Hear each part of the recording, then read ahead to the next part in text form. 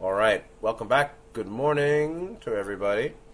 Today, continuing discussion of Tao Te Ching with translations of Whaley and D.C. Lau, both of which are important to have and imperfect, but it's useful to compare them. Then it's true there are some other modern translations, I guess, that are pretty good of the Tao Te Ching. I just don't know, and I just trust these old ones, but they make some mistakes or they've got some problems too. So in the end, it's a text for contemplation.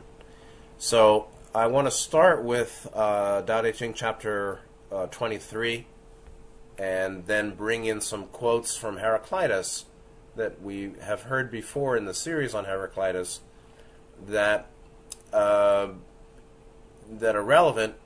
In some sense, to me, Heraclitus provides the cosmology, the metaphysical philosophy of cosmology, or the way the universe was created, or the way the universe works in terms of polarity and cycles and its nature, where the cycles of alternating polarity, or cycles of polarity, alternating day-night, high-low, whatever, the alternations of polarity that occur in cycles whose nature is identity, meaning it's really up-down is one.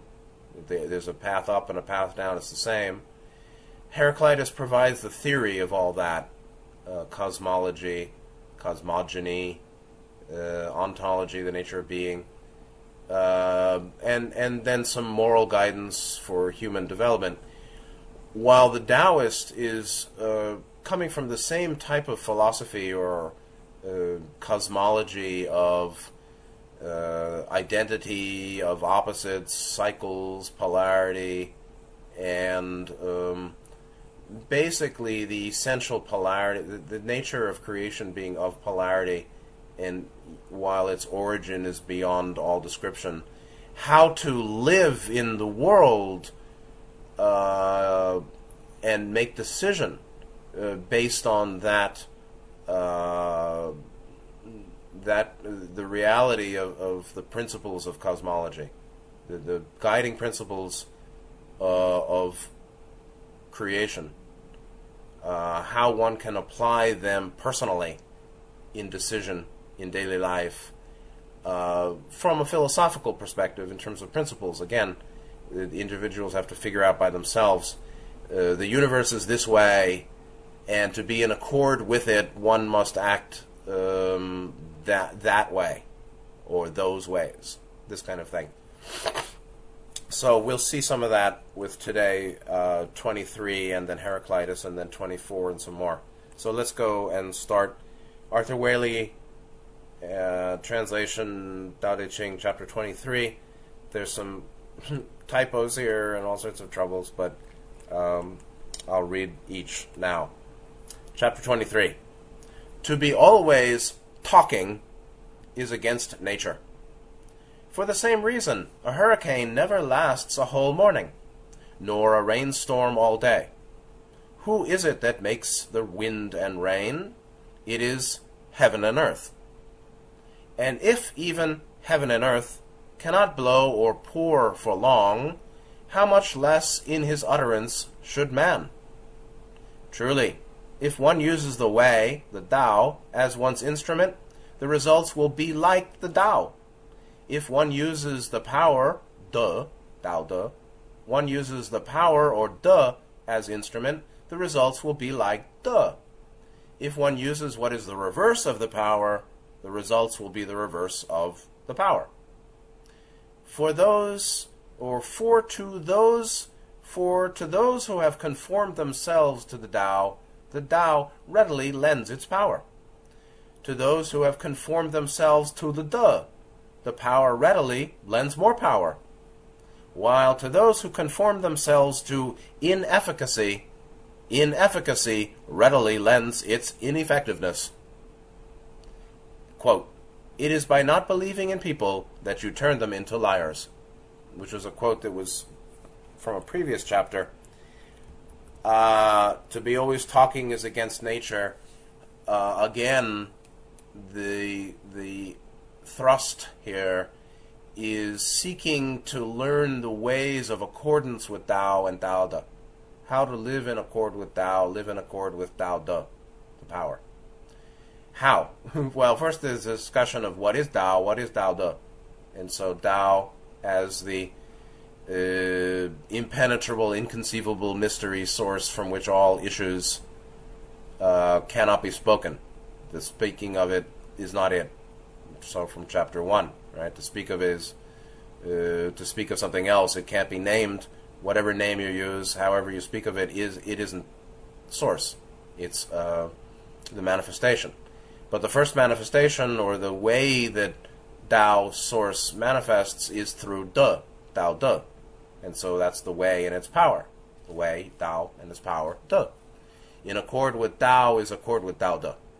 And the way of Tao De is then these cosmological principles. Polarity, cyclicity or cycles, alternation between polarity in which each pole or point of a polarity is one, or is of one field.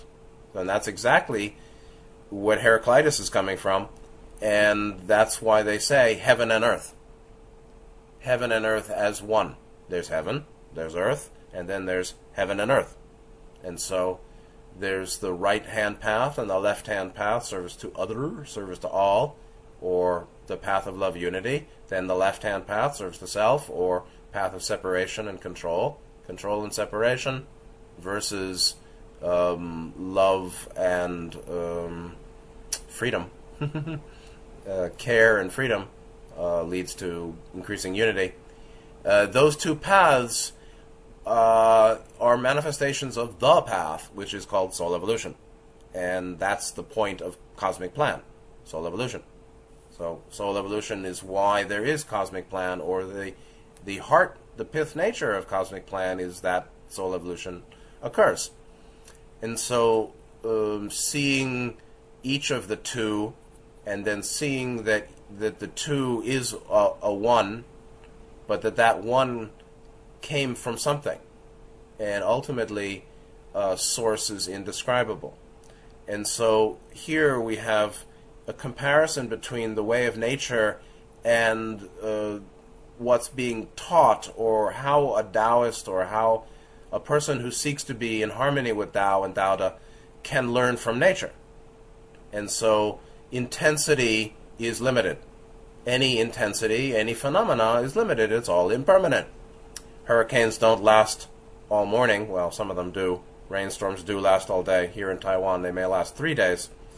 But they end. What arises passes away. What is subject to arising and birth is subject to cessation. And that's a critical, sub-theme in Buddhism, obviously, the reality of anicca, impermanence. Gautama is said to have said, or I believe somewhere I read that he said, if you can understand impermanence, you can understand the whole of my teaching. This is a very subtle point. If you can understand the reality of anicca, impermanence, inconstancy, changeableness, you can understand the whole of Buddha Dhamma. I think that probably is true. That he probably said that, and I think that's right. And so, and I could talk hours, and one can speculate and contemplate deeply on the derivative understandings and applications of the reality of anicca, impermanence. That impermanence is the nature of the game here. Heraclitus said, you never step into the same water, the same river twice, because the waters are ever changing. Pantare, everything changes or flows. Yeah, of course. That's very much the heart of the Taoist moral instruction. Everything's changing. Everything is delimited, or arises and passes away. Don't seek the maximal. Don't seek to hold the maximal as your goal. If you seek the maximal, meaning great something, you will have trouble because there is impermanence and and humanity around you. The Taoist is very much concerned with living a healthy, long life, not achieving greatness that sputters out or flames out, which is fine. Some people want greatness that flames out. That's fine too. This is just their approach. And so heaven and earth, or Dao makes wind and rain, which rages periodically, then stops. Likewise, a human taking guidance from that should appreciate the value of stopping rather than going full tilt all the time. And so the last two paragraphs here are also very important. What you use determines your results, and that to which you conform yourself, you shall become, and you shall experience. And so people become what they desire. What they desire shapes who they become. What they depend on, what we depend on, shapes what we experience. If you depend on someone's lie, you're going to be subject to the consequences of living in a lie. If you depend on a deep commitment to truth, then you're going to be increasingly depending only on that which you've determined to be true. And the consequences of that, appending therefrom, meaning what comes, good fruit, good seed gives good fruit, bad seed gives bad fruit, right? So healthy seed, healthy fruit, sickly seed, sickly fruit. What you use is of major import in the consequences that come. And so, likewise, this is why great monks of certain traditions like Nityananda or Gautama, great heroes, and those that seek, when they have something, they don't keep looking. They're not interested in the raw material. They have Buddha Dhamma, it's just good enough. Same thing with Advaita Vedanta, or people that are coming out of a tradition that can go to source. They're not interested in all sorts of things. And so it's fine when you find what you feel is essential and critical to not keep looking elsewhere. Because the quality of your tool has great influence on the quality of your product. And so if you use the Tao as one's instrument or one's means of working, the results are in conformity with that, with the instrument, with the means of working. So the product of working is in accord with the means of working. What you depend on has much influence upon what you'll experience down the line. Meanwhile, if you use the reverse of Tao or Dao, you live in lie, live with unbridled greed and aggression, you'll have consequences associated therefrom. And so what you use and that to which you conform, meaning that which you make use of and that which you depend upon, or the guiding philosophy, the guiding beliefs, your deeper values. We experience what we value, because what we value informs our choices, our decisions associated with our preference, right? Preference, I like this, not that, so I'll seek this, not that. I'll either find it or not, but when I find it, I found just what I need. And when I don't, I know it. But I'm not confused about what I value, so I'm not confused about what I seek, and I can keep my eyes open to try to see if indeed what I'm experiencing is in accord with my values or not. If you're confused, you'll get confusion. If you have low values, you'll have a low experience. If you have high values, you'll have a higher experience potentially. and all of this is all very personal, needs to be personally adapted or modified. And then this phrase, it's by not believing in people that you turn them into liars. This is like really Taoist slipperiness, Taoist paradoxical brilliance, the paradoxical brilliance of a Taoist philosopher. People, how to understand this, right? One way, I talked about this before, to some extent, we see people as we wish to see them. And we define people based on our beliefs. The question is our belief about them, our assessment of their character, in this case, based in reality or imagination? Based on clear seeing, true seeing, or not? Or how fully are we truly seeing them?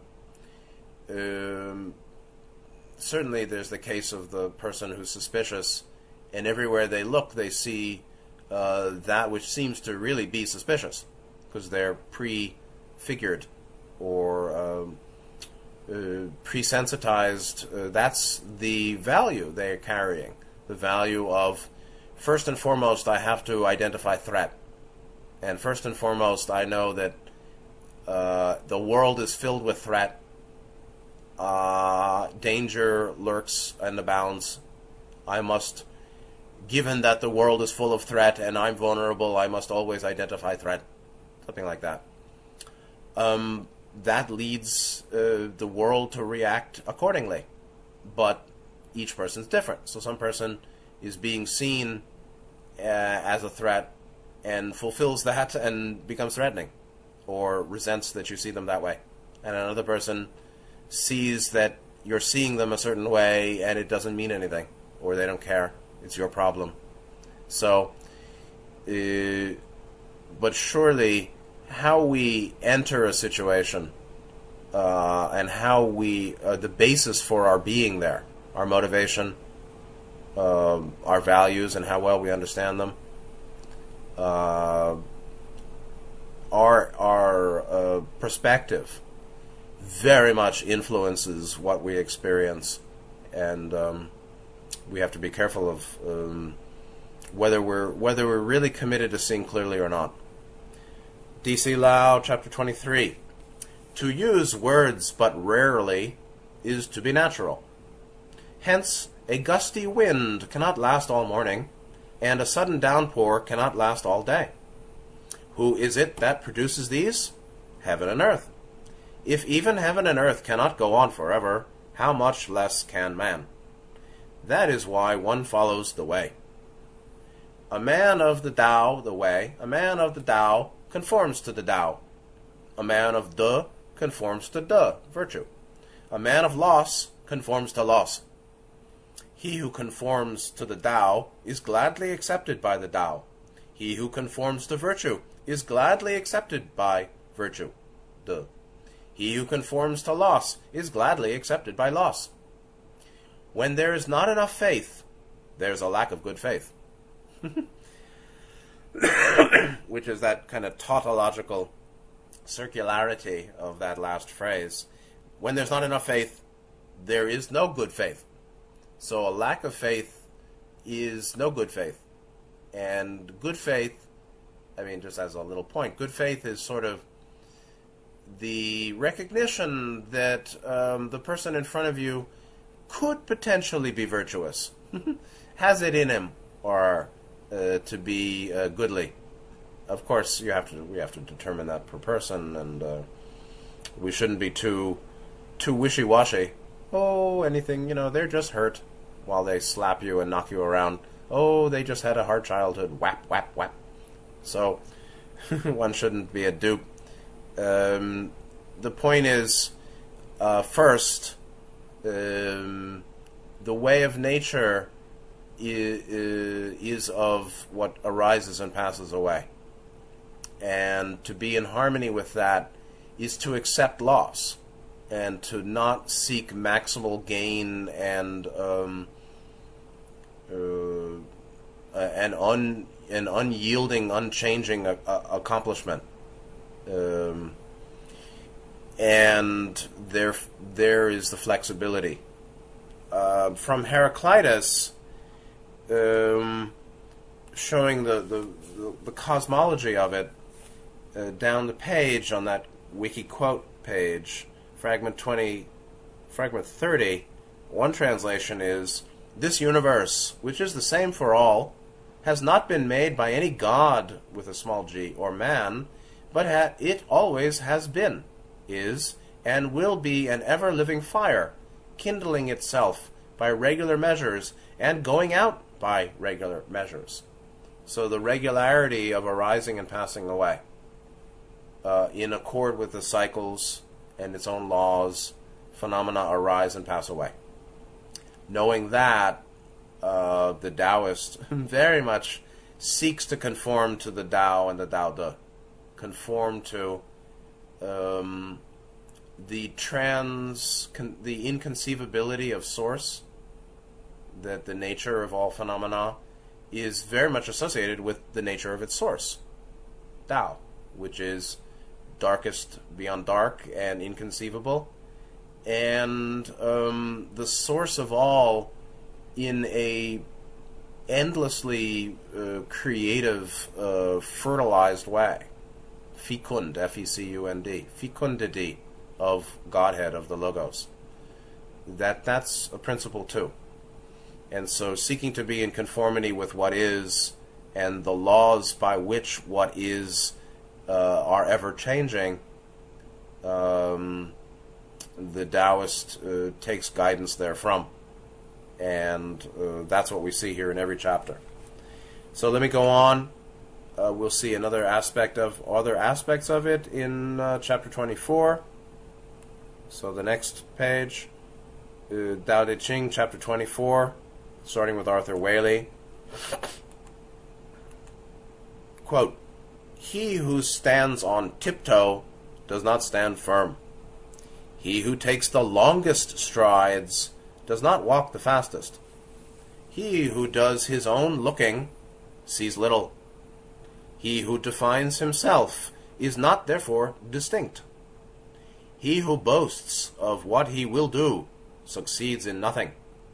He who is proud of his work achieves nothing that endures. Of these, from the standpoint of the Tao, it is said, quote, 'Pass round superfluous dishes to those that have already had enough, and no creature but will reject them in disgust. That is why he that possesses Tao does not linger.'" Yeah, only a few Chinese guys 2,500 years ago could figure out what was meant here, in some cases. Again, knowing that all is changing, one is careful to establish that which can be lost. One is careful to not depend on that which is unsustainable. So let's see DC Lao 24. "He who tiptoes cannot stand. He who strides cannot walk. He who shows himself is not conspicuous.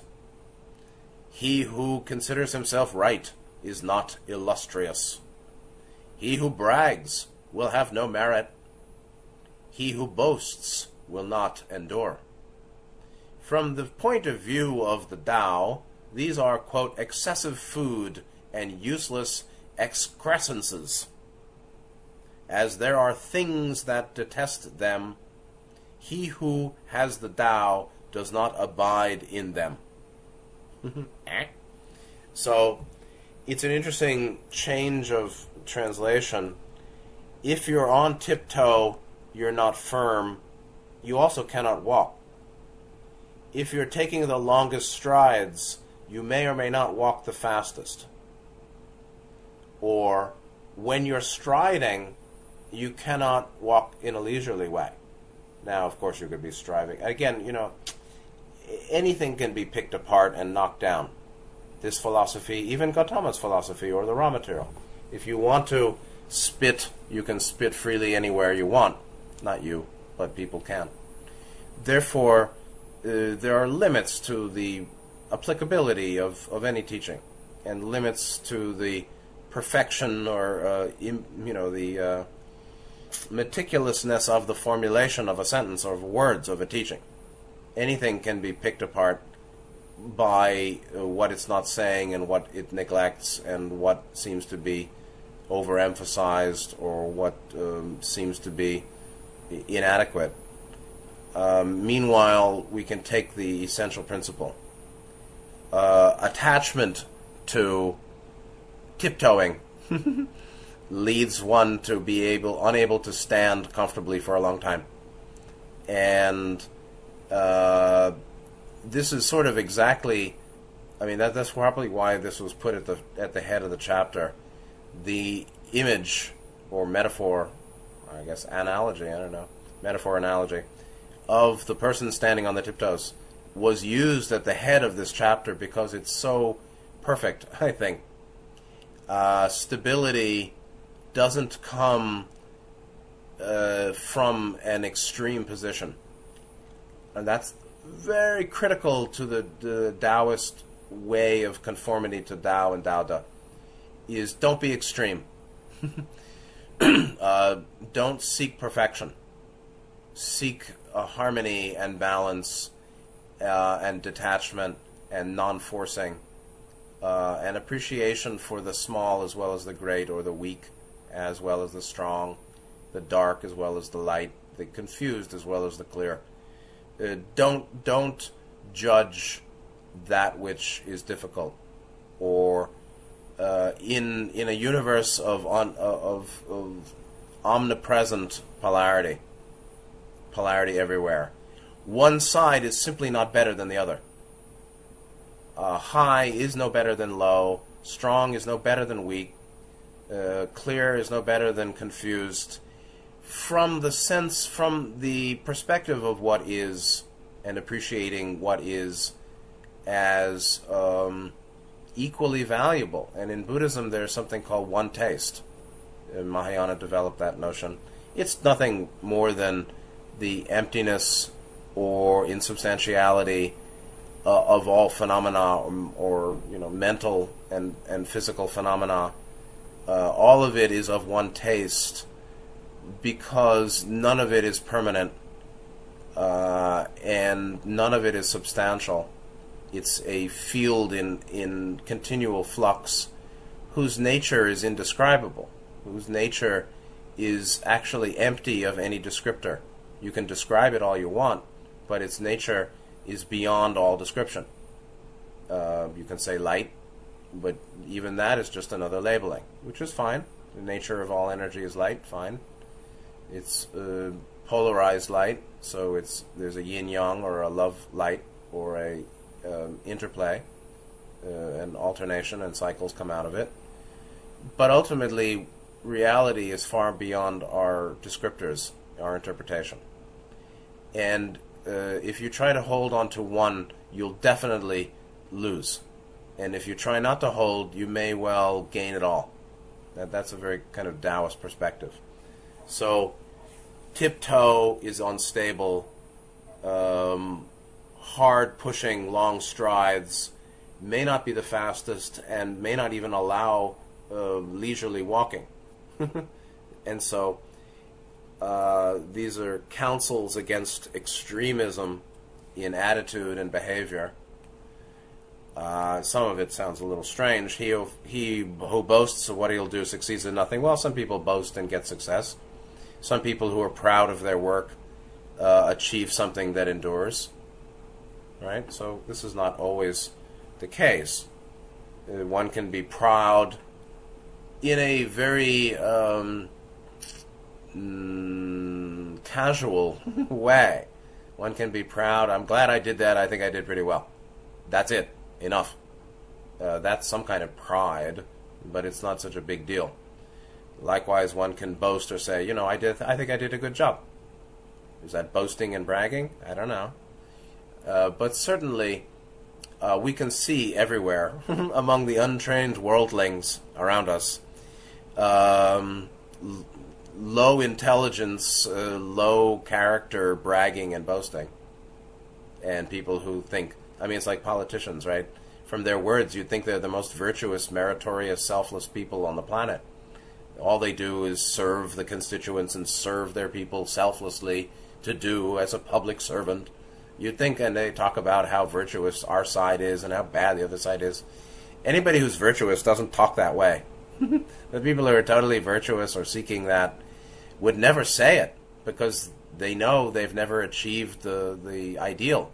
Even Nityananda Gautama, they don't even have a self sense to be non-virtuous. They're beyond fixed, false, conceived identity that itself could be virtuous or vicious.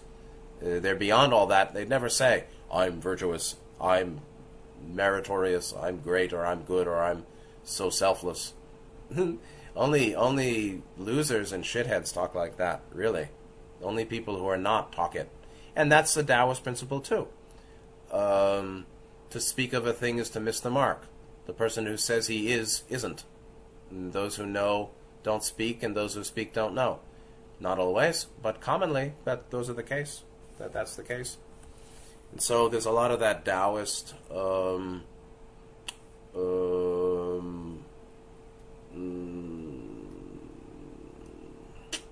appreciation of the mean, like Confucius, the doctrine of the mean, the value of harmony and balance in the middle. And so, from the point of view of the Tao, these are, meaning showing yourself, bragging, boasting, making a big deal out of yourself, making a big deal out of some accomplishment. These are excessive food and useless excrescences. Excrescence is a nasty word associated with nasty phenomena. A wart, a growth, a lump, a protuberance, a knob, a nodule, an outgrowth, a monstrosity is an excrescence. You can hear it. Excrescence. She says that too.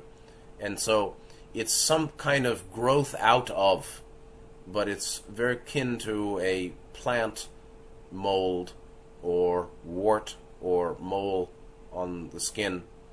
It also means an excess of something, or something extraneous and additional and unneeded. And so, likewise, this notion that a person who makes a big deal of himself and boasts and brags and considers the impermanent highly important is manifesting a wart, a spiritual wart, in the sense that they're manifesting an unnecessary distorted feature. And that's why the Taoist says, do your work and withdraw. Don't take credit. Don't make a big deal of yourself. Don't make a big deal of anything, but do your best always. And don't get stuck, and don't be self-centered.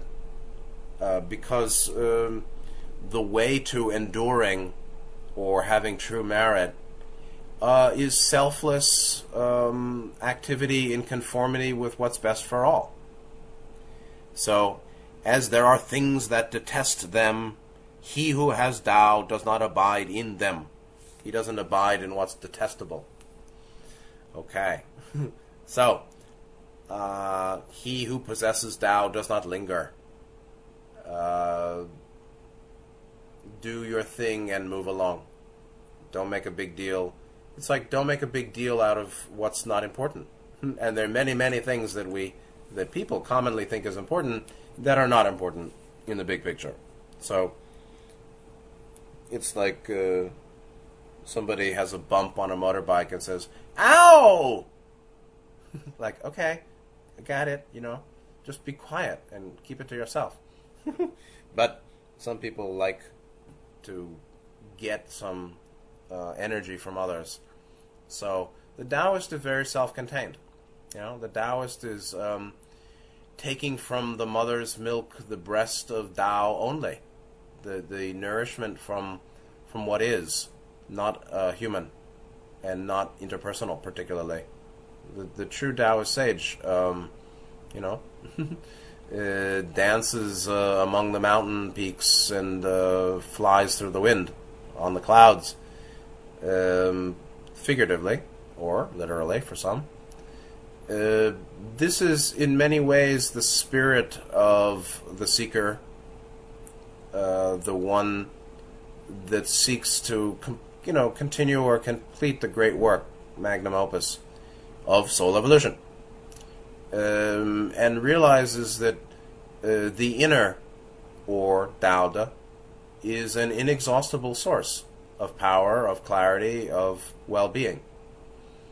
And struggling and wrangling for human position and admiration and recognition is unseemly, unworthy, and in the end futile, because everything that comes will go. But staying true to the inner, to the source of polarity, to the Tao, the source of change. Stay true to the source of change, and change won't upset you. Something like that. 24 or 25. I'll send the link here. So, what? I think I gave the wrong page there. Huh. How funny. Let me just see. Anyway, that's a wrong link. That's back to excrescence. But go to Tao Te Ching 25. Just a sec.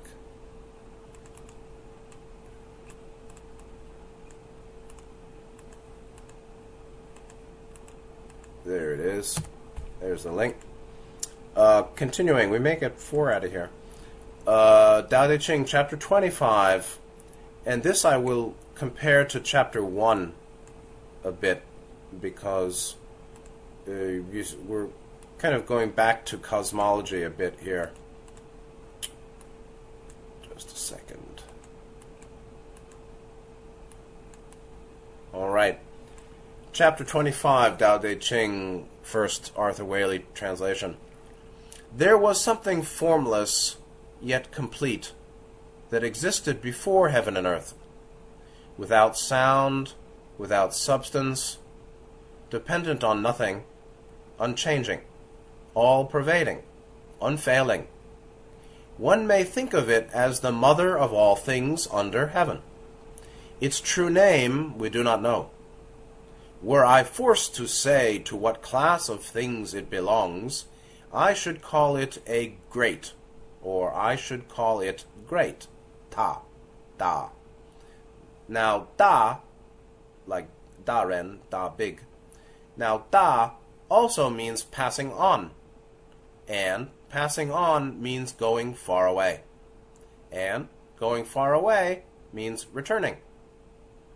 Thus, just as Tao has this greatness, or Da, and as earth has it, and as heaven has it, so may the ruler also have it, this greatness, or Da. Thus, within the realm there are 4 portions of greatness, and one belongs to the king. The ways of men are conditioned by those of earth, the ways of earth by those of heaven, the ways of heaven by those of Tao, and the ways of Tao by the Self-So. Self-So. Self-So is very much akin to the Buddhist word Tathata, Tathagata, Tathagata, Tathagata, or Tathagata, is the thus come one, the such come one. The Buddhist term is Tathata, or Tathata, Tathata, meaning suchness, thusness, as it isness. Reality, phenomena, is as it is, its nature is its nature. Despite, irregardless of any interpretation. It is what it is, and reality is that way. Sounds kind of silly. Reality is, and that is distinct from our interpretation or conceptualizations of it. And so before the Tao is that which is, or that which cannot, is beyond name, obviously. So the ways of Tao are as they are, or come from that which is the basis of creation, or that creation is why there is creation. And the ways of heaven guided by Tao, the ways of earth guided by heaven, the ways of men guided by earth, or I would say earth and heaven in harmony with Tao. We're talking about greatness, and as I said before, in the Chinese philosophy, there's a notion, certainly Confucian and Taoist, greatness is such because it's born of rightness. There's no greatness without rightness. Rightness is very much akin to De, and so there are two aspects of De, Tao De, Tao De Ching. The De, obviously, is often called power. It's also translated as virtue. So virtue power, or power virtue, or the power of divine power, which is all good, although obviously there's evil in the hearts of men or in this world. And so De as power, the power expression of Tao, is also virtuous or good. And so its greatness is that it has both power and virtue, or its great power is virtuous, and that's basically the Tao, or the source of all, is not playing a joke on people, or there is creation. There are good reasons for creation. Creation is not some fickle negative entity playing around, for Quatloos. It's not a Quatlu game here. And the materialists don't know anything. They just think, because there's no proof, therefore there's no divinity or deity or design. They just completely, they were the lowest level in ancient India, the Charvakas, the skeptics and materialists, who basically had conviction of meaning, the conviction of meaninglessness, meaning there's no greater purpose to life other than live and die, get stuff and do your thing and die. They were considered the lowliest in the philosophical schools of ancient India. Today they're in the ascendancy. But the notion here is that before heaven and earth, the Tao has these qualities that cannot be understood, and then we see that in chapter 1. I guess I'm flipping around here too much. Chapter 1, the way that can be told is not the unvarying way. The way or Tao that's spoken of is not true Tao. The name that you're naming and the words used isn't that which is beyond change. And the value of seeking source rather than the manifestations of source, the value of appreciating the big picture rather than only striving to gain within the field. And so Tao as mother of all things under heaven, and true name we don't know. Same thing, I'll read now the translation of D.C. Lau, chapter 25. We get a sense of that. There is a thing confusedly formed born before heaven and earth, silent and void. It stands alone and does not change, goes round and does not weary. It is capable of being the mother of the world. I know not its name, so I style it Tao, the way. I give it the makeshift name of the great, Da. Being great, it is further described as receding. Receding, it is described as far away. Being far away, it is described as turning back. Hence, the Tao is great. Heaven is great. Earth is great. The king is also great. Within the realm, there are 4 things that are great, and the king does count as one. Man models himself on earth, earth on heaven, heaven on the Tao, and the Tao on that which is naturally so. Naturally so is what? Prior to the Tao? Prior to the Tao is what? The Logos? Or Tao De is the Logos? Certainly, that which can be a source of creation came from something. So the Logos, as a creative principle of light, and the octaves came out of intelligent infinity, one infinite creator, which is all potentia, all potential, pre-kinesis, pre-kinetic. So there's the kinesis or activity or motion or function of the state of Logos.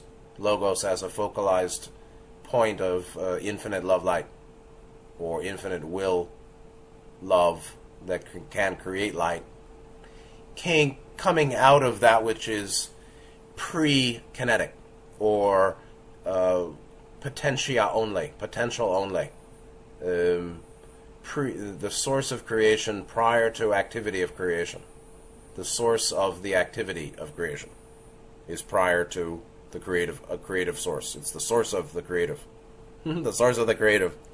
What allows a creation to be prior, actually, to a functioning point that does the creation. That's the naturally so, or ta-ta-ta.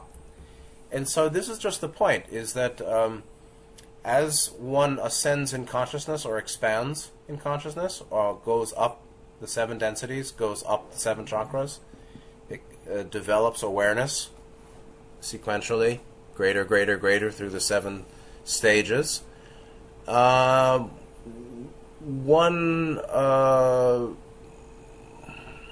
intellect is less and less capable of comprehending, grasping, explaining, defining,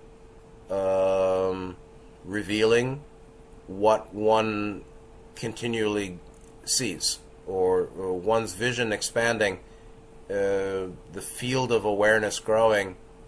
The intellect is ever less capable of defining what is. And reliance on the intellect falls away. Or the samskara form-making, thought form-making function becomes less important than knowing and being, and the doing and saying that comes out of knowing and being.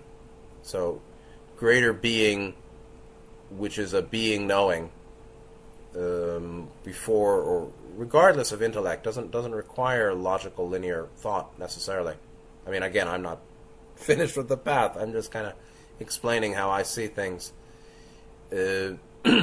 Increasingly, there is a trusting of what is, trusting of the self-so, and appreciation of the greater, an expanded field of reality. The multidimensional, the metaphysical inseparable from the physical, and an appreciation of source, not simply the manifestations of source, right? Don asked Ra about the human scientists spending a lot of time researching biology.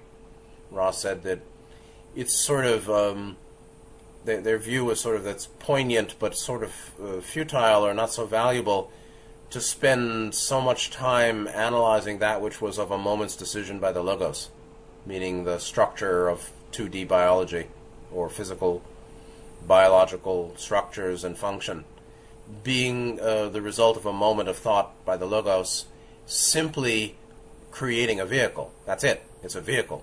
Now you can learn the nature of the source by a philosophical approach to the understanding of the vehicle, Everything's holographic, sure.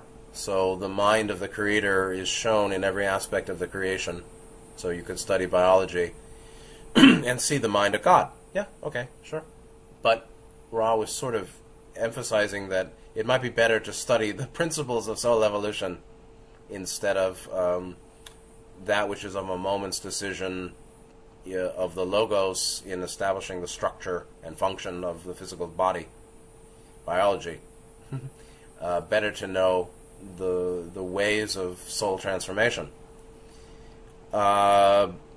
Meanwhile, it's important to be able to function in the world. Meanwhile, one will increasingly be aware of the indefinable or the indefinability of what is and move out of the human. And if you keep moving out of the human, you'll have trouble with the relationships, possibly, because nobody can follow you, or traceless flying through the sky. Nobody can determine the tracks. In any case, certainly the mind changes along the way. And the Taoist teaching here is how to be in harmony with inevitable cycles and change, particularly by a focus on the essential. Okay, so there are 4 portions of greatness. There's the greatness of the ruler and earth and heaven and Tao, and each models itself on the force above it. Therefore, man or the Taoist or the sage or the seeker we can model ourselves on the ways of heaven and earth, which model themselves, which in many ways, the ways of heaven and earth is Taoda, while the source of heaven and earth is Tao, and keeping the big picture and appreciating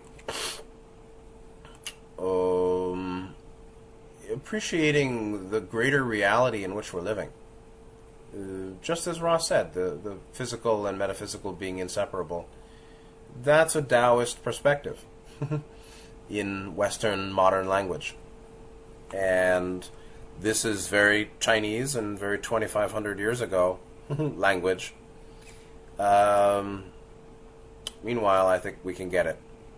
So, before heaven and earth, born before heaven and earth, silent and void, it stands alone and does not change. Its true name we do not know. One may think of it as the mother of all things under heaven.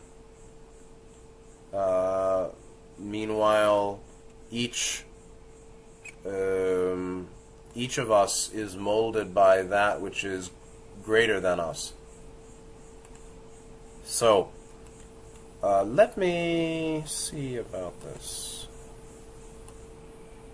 Yeah, I'll read 26 and we'll be finished with that too. So, Tao Te Ching, chapter 26.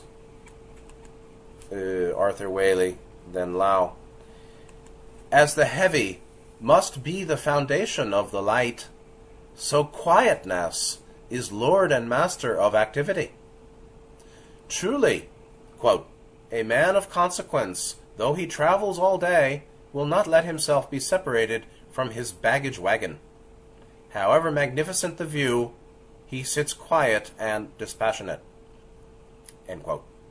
How much less, then, must be the Lord of 10,000 chariots how much less, then, must the Lord of 10,000 chariots allow himself to be lighter than these he rules? If he is light, the foundation is lost. If he is active, the Lord and Master is lost. D.C. Lau. The heavy is the root of the light. The still is the lord of the restless. Therefore, the gentleman, when traveling all day, never lets the heavily laden carts out of his sight. It's only when he is safely behind walls and watchtowers that he rests peacefully and is above worries. How then should a ruler of 10,000 chariots make light of his own person in the eyes of the empire? If light, then the root is lost. If restless, then the Lord is lost. And so, polarity, heavy, light, quietness, activity, still or restless, quiet or active. In the world of unceasing, changing polarity in cycles, one, however, one, each is the foundation of the other. Stillness leads to activity, but activity, when it reaches its maximum, goes to stillness, meaning you get tired and stop acting. And so the foundation of the light is the heavy. You can say the foundation of the heavy is the light. Here we mean heavy and light, or stable and unstable. Each is the foundation or the basis of its opposite.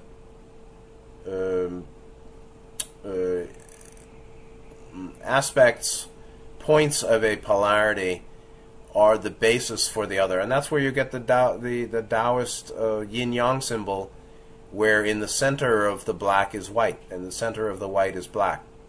The foundation of all that is polarized is its polarized opposite. So the heavy is the foundation for the light. The heavy is the root or foundation of light. Quiet or stillness is the root or foundation of activity. And so the foundation can be thought of here as Lord and Master. Right? Lord and Master means boss, means controller, determiner of. And so that's the point. We must engage in activity. But as activity is one point of a polarity called motion, stillness, or the polarity of stillness versus motion, motionlessness, motion, stillness, activity. Since indeed we must be engaged in the yang polarity, the yang position of activity and function, we need to know very well and rest in a dependent way, or rest at least with great appreciation for its polarized opposite called stillness or motionlessness, quietness. So we must indeed engage in activity. The way to do so is to familiarize yourself very deeply with its polar opposite, which happens to be its Lord and Master and foundation and root, which is stillness. So one can speak well when one can dwell quietly and in a prolonged way in stillness. So comfort with or integration of the ways of stillness is the basis for wise activity. Acceptance of the heavy, the stable, the grave, gravitas, the sober approach to life is the basis of light and movement and anything that is of less duration. The heavy, the root of the light. What is the light? What is the light? And so, at the bottom you see, if light, the root is lost. If he's light, the foundation is lost. So there's some criticism of the light. It doesn't mean light, dark light. It's heavy, light, light. So the insubstantial, the easily movable, the ungrounded. It's the difference between humor and mirth. It's the difference between intelligent humor and stupid humor. Stupid humor is light, in the sense of light versus heavy. Shallow. inconsequential, insignificant, of little value, while the heavy is what allows, is very much associated with stillness. So stillness appreciates the heavy, and inability to accept stillness, which is restlessness, is associated with that light or insubstantial, light or insignificant or shallow. The Gemini mind, the Gemini mind that never stops. Tweeting foreign policy by Twitter. This kind of thing is the light, not the heavy. And so, if you seek that which is of great benefit, consider what it depends on, and resonate or make harmony with that what you seek depends upon. And so, likewise, the gentleman, the man of consequence, traveling all day, periodically coming upon beautiful view, has much to concern himself with, is diligent to make sure that he doesn't get separated from his baggage, and doesn't rest peacefully till something is accomplished or he's safe again. However magnificent the view, he sits quiet and dispassionate. And so, no matter what good thing comes, this is very much about being free from the worldly winds in Buddhism, the 8 worldly winds. Particularly here we're talking about the winds of pleasure and gain. However wonderful the view, however much pleasure, however much whatever one has gained in a wonderful way, one doesn't spin around. One maintains stability of mind, which is not gets attached to pleasure and gain, not makes a big deal. And so the Taoist is the one that doesn't get upset with loss and doesn't lose it with gain. And so, and then of course for the ruler, the whole thing is multiplied. The stakes are much higher. Being light, being